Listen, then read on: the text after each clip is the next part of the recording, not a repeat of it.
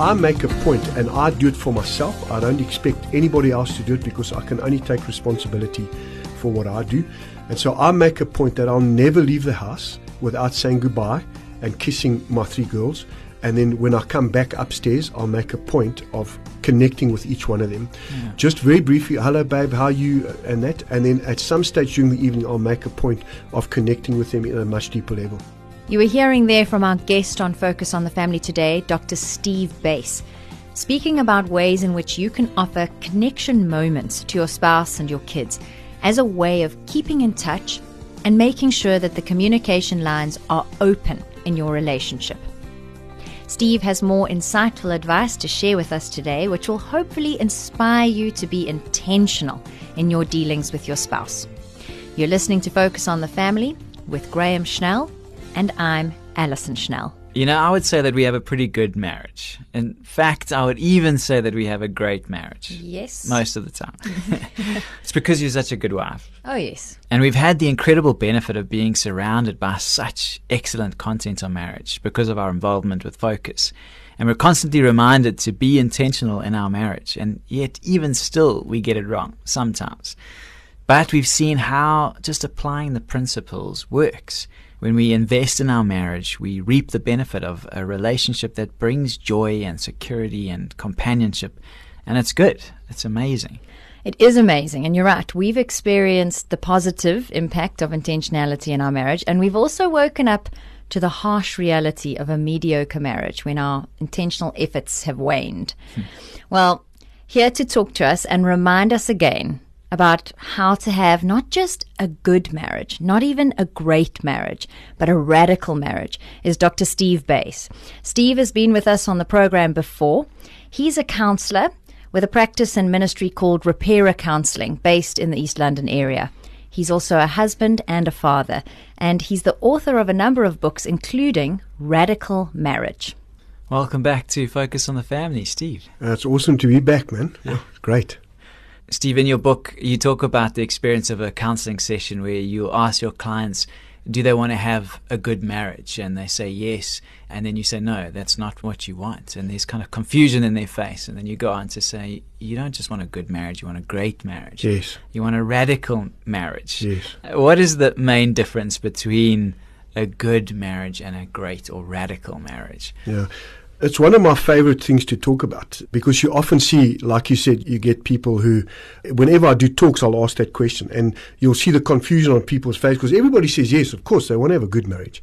And when you say, no, you don't, they're taken aback because they think, well, you know, what are you talking about? And when you say, no, you don't want a good marriage, you want a great marriage, what's the difference? And I go on to explain the difference between a good and a great. So if you think about anybody who's good at what they do compared to someone who's great, so take an athlete compared to an Olympic athlete. He's good at what he does, but an Olympic athlete's great at what they do. So what is the difference? The main difference is if you want to be great at anything, you have to do things that nobody else does. A person who's good at what they do will look at the weather and say, it's a bit rainy, I'm not going to train. An Olympic athlete will train no matter what. So if you want to be great at what you do, you've got to show up no matter what, no matter how you feel, no matter what the circumstances, you always have to be engaged. And so the difference is that you've got to be putting the effort in to make sure that your marriage doesn't stay. Because if you want a good marriage, you'll be like everybody else, because most people have got good marriages.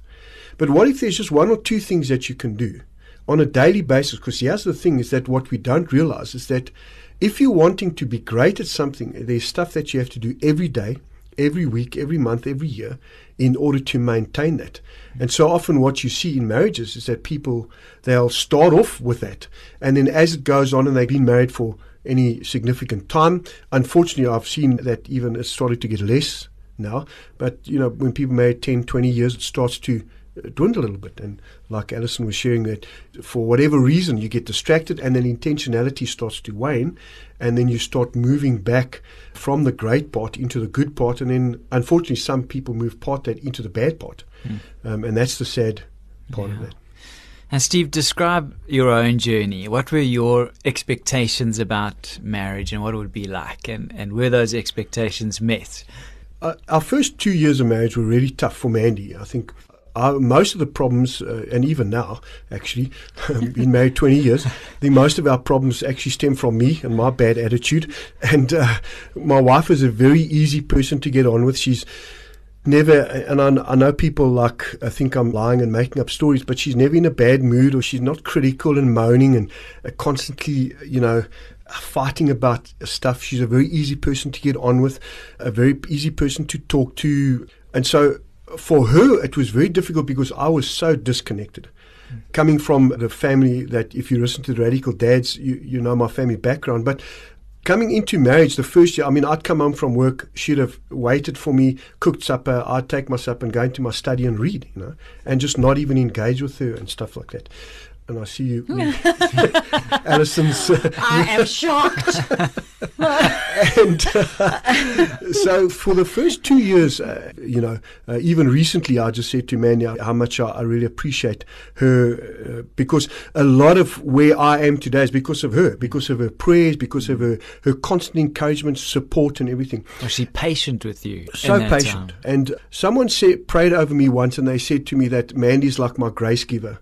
And she has done a lot to get me to the place where I am today. And she said to me the one time, because I was talking to her about those days and how difficult it was and stuff, and she said, no, it's over, and it's so great that you've changed and moved on and you've grown so much. And I said, well, when did that happen? And she said to me, for her, she used to pray for me a lot. And then she said the Lord said to her the one day, stop praying that Steve will change.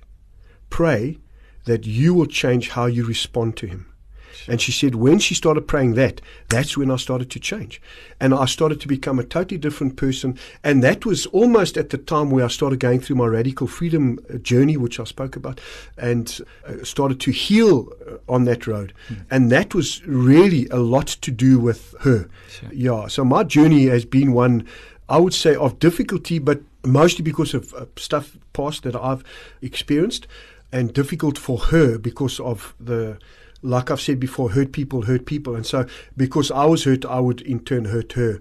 But she often, especially in the early days, would respond with so much grace, so much forgiveness, and so that I think it's almost, in God's kingdom, it's almost impossible not to change with that stuff going on.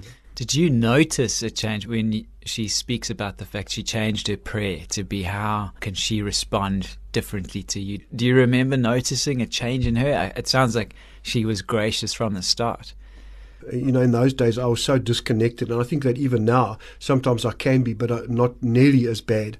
Thank the Lord and Mandy for that. But yeah, I don't even know if I could even say that I noticed anything like that. I just noticed that something in me was different. Yeah. I think a light went on, and I realized that the way I was doing parenting, the way that I was doing marriage, the way I was doing relationship, the way I was doing my Christian life, it wasn't working for me, and I had to change. And it came from your journey, as you said, of getting yourself right, getting yourself whole. Yes. And we often talk about marriage being ideal when it's two whole people that can come together. Yes. And when it's two broken people, or even one broken person and a whole person, it makes it difficult. Yes. And not whole is quite a difficult thing to explain because none of us are completely whole. Yes. But we come in with baggage, but when there's so much baggage, it's difficult to make that relationship work. Yes, it is. And I think that's why I encourage people to try and deal with as much of their baggage as possible. So what I even do in my marriage counseling is either, if it's premarital or even just marital counseling, I will try and separate sessions and have individual sessions with the couple, one-on-one, and help them deal with anything that they've got from their past before their marriage.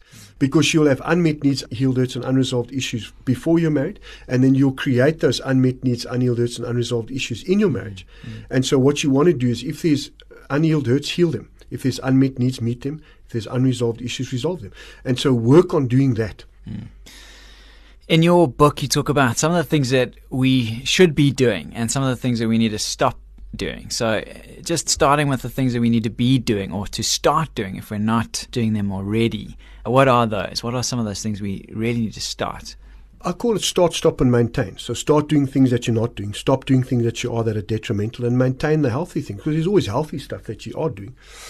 But start doing so. There are four main things. And the first one is that there needs to be verbal contacts. At least 4 verbal contacts between the two of you in the day. And by verbal contacts, I mean it's not a long conversation, because remember, it's for connection, not information. Information is, pick the kids up, feed the dogs, buy the milk and bread. That's information. You still do that. But so often what we do is we don't say, how's your day going? How's it, babe? I hope you're having a nice day. Or send a WhatsApp. Now, I can't phone Mandy because she's a school teacher. She can't answer her phone. So I often just send her WhatsApps or a message or just a smiley face or a kiss. I hope you're having a great day. And so she doesn't always respond to me because she doesn't always have time. And I'm okay with that. So you have to work out as a couple, what is that thing that's going to keep you connected during the day? Because often what we don't do that, and then we expect it all to just happen at some time at the end of the day, and sometimes that doesn't even happen, even for whatever reason. There are things that stop that, little children, busyness and all that. And so make sure that you're having those contacts. Be attentive to each other. They call it responding to your spouse's bid for attention. So when your spouse says to you, I'm having a meeting tomorrow with a client, that's a bid for attention. So remember that. So tomorrow when I'm praying for you, I'm thinking of you, I hope the client meeting goes well. And after that, I hope your meeting went well, and we'll chat to you later. So there's that constant connection. That's the first one. The second one, there needs to be at least 6 non-sexual touches a day. So non-sexual touches, holding hands, a kiss hello, a kiss goodbye. So I make a point, and I do it for myself. I don't expect anybody else to do it because I can only take responsibility for what I do. And so I make a point that I'll never leave the house without saying goodbye and kissing my 3 girls. And then when I come back upstairs, I'll make a point of connecting with each one of them. Just very briefly, hello babe, how are you, and that. And then at some stage during the evening, I'll make a point of connecting with them at a much deeper level and sit down with them each and just spend a few minutes just chatting. How was your day? Was there anything significant that happened?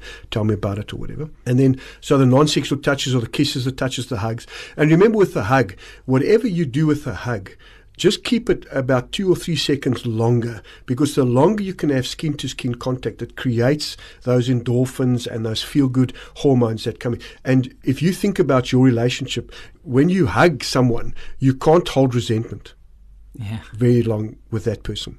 And so hugging, touching, holding hands, and so on. And then the third one, date nights.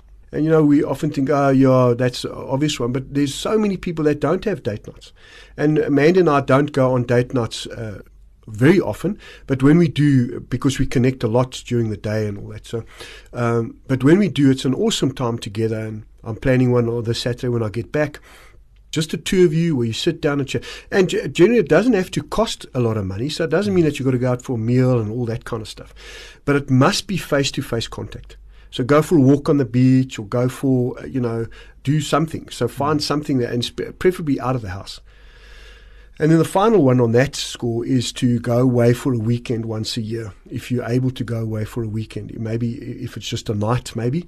And then I think Alison is saying amen to that. I'm saying amen and amen. Once a year, let's make it more. Yes, no, you can. And they say, in fact, if you can make it more than that, do that. Obviously, the more you are able to do that, the better. And if you can, that's a wonderful thing. So those are the 4 things, because remember that trust is the foundation, and trust is built up through the little things that you're doing every day. And trust is broken down by the little things that you don't do every day. It's not the big things that build trust or break trust. It's those little things that we're doing, the things that when I listen, when I pay attention to my spouse, when I look her in the eyes when she's talking, or respond to her bid for attention. It's called sliding door moments, when there's an opportunity to either turn towards, turn away, or ignore. So when I'm doing that and I turn towards her when she speaks to me, and I respond in a way that creates connection. Those are the things that build up trust, and then I eventually have a huge reserve of trust. But if I'm not doing those things, eventually my trust then ends up in the negative, and then problems start to happen. There's a bit of research that we've quoted before. A lady research, I think she followed about 300 couples, I think it was, over about 20 years. Sure. And then she looked at those marriages that were deeply satisfying. So not just the marriages that were still together or okay. And one of the key findings that she had was this daily connection time. And as you said, not just the information, not just did you pick up that and did you buy that from the shops, really actually heart-to-heart connection. And that's what you're talking about, along with the physical touch and then the date nights, which may not be every day, certainly, or even every week, but as regular as you possibly can. Yes. What are the things we need to stop? So if we've got down those 4 things to start, what are some of the things we need to stop doing then in our marriages? One of the things is the constant criticism. So there's nothing wrong with bringing up something that you are concerned about. But if you bring up a criticism, then tag a request onto that. So, you might say something like, you're so inconsiderate because you're always late and you never even tell me that you're going to be late. That's a criticism. But if you say, I really worry about you when you come home late and you don't let me know, is it possible to just send me a WhatsApp if you're going to be late? So you mention the criticism, but you tag on a request. And if you're able to do that, and remember the significant self-esteem and security, keep those 3 S's in mind. How am I going to say this to my spouse that keeps their significant self-esteem and security intact? And so criticism is a negative one that we need to stop. And then stonewalling. So stonewalling is when my partner wants to talk to me, and I stonewall that. I don't want to talk. I turn away from them or I ignore that. Okay, we'll talk later. Or, but you also do that. So Mandy will say, you speak very harshly to me sometimes. Oh, yeah, but you do too. So instead of listening and responding and taking that sliding door moment and turning towards her and saying, I'm really sorry that I did that. Please forgive me. I don't want to be like that. Many years ago, I said to her, I want to change in the way, because I used to be very short and just, rude sometimes to her. And so I said, I don't want to be like that. So I want you to point it out to me, So when I am speaking to you like that, then show me. And she did, and I moaned at her. So this wasn't necessarily in conflict, was it just? No, it was just yes, I think we'd been somewhere and stuff, and I was just irritated, and she said something, and I snapped at her. Okay. And she said to me, Steve, and I said, and I just went off, and so she withdrew. And I didn't really mean it when I said point it out. Yes, yeah. Why do you take things so seriously? And then she came back to me later, and she said, and I said to her, look, I'm really sorry, but I do want you to do that. Yeah. And I'm sorry I responded like that, but don't let that be the thing that stops you. I'm sorry I hurt you, and I'm sorry much, but I want to be held accountable. And the thing for me too is to say, I need to make Mandy the best mother, the best teacher, and the best wife that she can be. And her role is to make me the best father, the best husband, and the best counselor. And so if I focus just on that and not worry about what she's not doing, and why isn't she doing this? And if she did that, then I will do this. But if I focus on, okay, God wants me to make sure that how can I help her? How can I help her in her role as mom? How can I help her role as wife? How can I help her role as teacher? What can I do to help her? It's going to change significantly what I do, because the Bible says, think about the other person's interest before my own. So when I start to do that, it changes the way my relationship starts to go, because I think about those things. So I don't stonewall, I try and respond. And then being abusive and abrasive, saying bad words and calling each other names and stuff. And I remember one couple, when I went through the list, because I've got a list in the marriage thing, I call them blatant slams, so things that you don't say to each other. And rolling your eyes, or any dismissive gesture. So if you're like shaking your hand at them and say, come on, just finish what you're saying or whatever. Those are all kind of dismissive things. So what you're saying is not important to me. And so when we got to the name calling, the husband looked at her and said, you don't call me names. She said, only in my head. So I said, okay, that's also not acceptable. So I've added that to my little list now. So when I say to people, you don't call each other names, even in your head, you're not supposed to call each other names. So those kind of things, I think you need to make sure. And then obviously physical violence or anything, that is a definite no-no. That should never be happening. If that is happening, you need to get help as soon as possible and get out of that kind of situation. So those are kind of the main ones that you can look at. You mentioned the significant self-esteem and security, and I think you've almost said anything that would break down those emotions or those human needs in your spouse are things you need to stop doing. So whether that is the criticism, whether that is the abusive language, whatever those actions that you have that might affect even just their self-esteem, those are things we need to stop. Yes. You spoke a little bit about learning to be selfless, and I think God, He's got a sense of humor. And when He created marriage, He created marriage in a way to represent His own nature, this incredible thing of husband and wife that represent in their relationship something of God and the Trinity. And it's a beautiful thing, but at the same time, he made it not necessarily easy for us because our spouses are different. And he calls us to be selfless. He calls us to lay down our own needs and our own desires and our own wants and what we want out of it, so that we can say, how can I put your interests above my own? In your practice, how do you counsel couples to put that into practice? How do you counsel people to say, you need to look not only to your own interests, but also to the interests of others? I think one of the hardest things for me in counseling in marriages is the men. The men are the hardest. And that's why I think God said to the men, love your wives, because it doesn't come naturally to us. For women, it does. They just naturally love and serve and help and nurture and want to. And I often say to men, if you understand the three things that precede sex is, and I think this comes from Gary Smalley, he says, the sex is right number 4. Yeah. But for women, you have to have those three first. It's honor, leads to security, leads to intimacy, leads to sex. And so what we have to do as men is, there are 2 ways that a woman will get her prayers unanswered, and that's unforgiveness or sin. For a man, there's 3 ways: unforgiveness and sin, but honor. The Bible says in 1 Peter 3:7, husbands, honor your wives, lest your prayers go unanswered.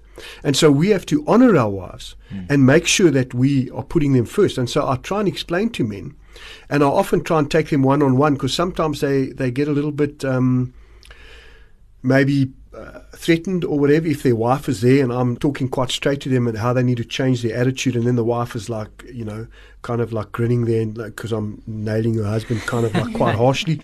So sometimes what I'll do is I'll kind of just say, okay, we'll do a one-on-one session, and I'll talk straight to them. In the beginning of my practice, I used to kind of like take it easy and stuff, and for the past 2 years now, I've kind of had a little bit of shift in my thinking, because I think marriage is such an important thing, and marriages are so under attack and threat that I've decided I don't have time to play around. And so I'm going to be gentle and loving and kind, but I'm going to be straight to the point. If you're doing it wrong, I'm going to try and help you, and I'm going to tell you, listen, that's a bad attitude. That's biblically, that's wrong. You shouldn't be thinking. You shouldn't speak to call yourself a Christian and you treat each other like that. It's ungodly. And so I try, and especially with men, I'll take them and just spend time with them on their own and say to them, okay, listen, man, this is what we need. We need to honor our wives. And I can tell you now, if you honor your wife and treat her like she's the most important person, she'll naturally respond to you, because that's how women are created. I have to learn to love, and I've got to ask the Lord to help me to be like that. And so I try to help and coach men to be more like that. Yeah. Steve, we'll often hear from people who call in or write to us, and they're at the end of their rope. They're in this desperate place in their marriage. And what would you say to encourage that husband or that wife that's feeling that way? I think the first thing is, find someone that you can talk to, either as an individual or as a couple, preferably as a couple. But if one of the partners don't want to go for counseling, then do it on your own to try and get help. Let them, give you skills to help you cope with a partner who may be distant or, not engaged with you at the moment, not willing to really talk. But what I've found over the years is that when sometimes men will come and they're quite resistant to coming, but once they see and they hear and I talk to them and they meet me, they suddenly all that resistance not there anymore, and I'm able to talk to them on a really straight level. I mean, I had one guy come and said he's not interested, he doesn't want to come for counseling. And then he started talking about, what he thought the problem was, obviously blaming his wife for everything. And he said he's a straight shooter, he just calls things as they are. So when he finished, I said to him, are you finished? He said, yes. And I said to him, okay, well, let me just tell you how I work. And I said, I'm also a straight shooter. And I'm going to tell you if you are, and I used a negative word, which I won't use on radio. But I said to him, if you're behaving like that, I'm going to tell you you're behaving like that, and we're going to talk. And from that time, just my straight talk with him, like it just switched him around. And he was one of my most committed guys. Even if his wife wasn't coming, he'd come and he'd want to do the homework, and he'd do the homework before the wife. And even years later when I saw, they were still happily married, and they had the issues and stuff. But sometimes it just takes something like that where you can just talk straight and just, help them to kind of realize that they need to change something. Dr. Steve Buys, author of the book Radical Marriage. Thanks for being with us again on Focus on the Family, and for sharing vulnerably, but also bringing some really important principles to this incredible institution of marriage. Thank you so much, Steve. You've been really insightful, and I've so enjoyed listening to you. Thank you so much. Thank you very much. It's been great to be with you. What I loved about this program was Steve's practical advice for couples to improve their marriages. I think that sometimes couples can feel stuck, and it's difficult to know where to begin making things better. But Steve has offered so many tips and challenges for us, which are simple, and yet they'll go a long way towards the radical marriage we all want. As mentioned on the program, Steve has authored a book called Radical Marriage, where he outlines ways in which you can take your marriage to another level of good. You can have a radical marriage. You'll find it online at safamily.co.za, or give us a call on 031 716 3300. And if you're feeling like a radical marriage seems unattainable, maybe you're really hurting in your marriage, we want to connect you with one of our caring Christian counselors. It can be an email or a phone call, or maybe a prayer request, or to have someone pray with you. Or maybe you'd like to set up a counseling session online or in person. You can do all of that through our website at safamily.co.za, or you can call us on 031 716 3300. I just want to make sure you know we're here. Thank you for tuning in today. I'm Alison Schnell for Focus on the Family Africa, inviting you back next time when we'll once again help you and your family thrive in Christ.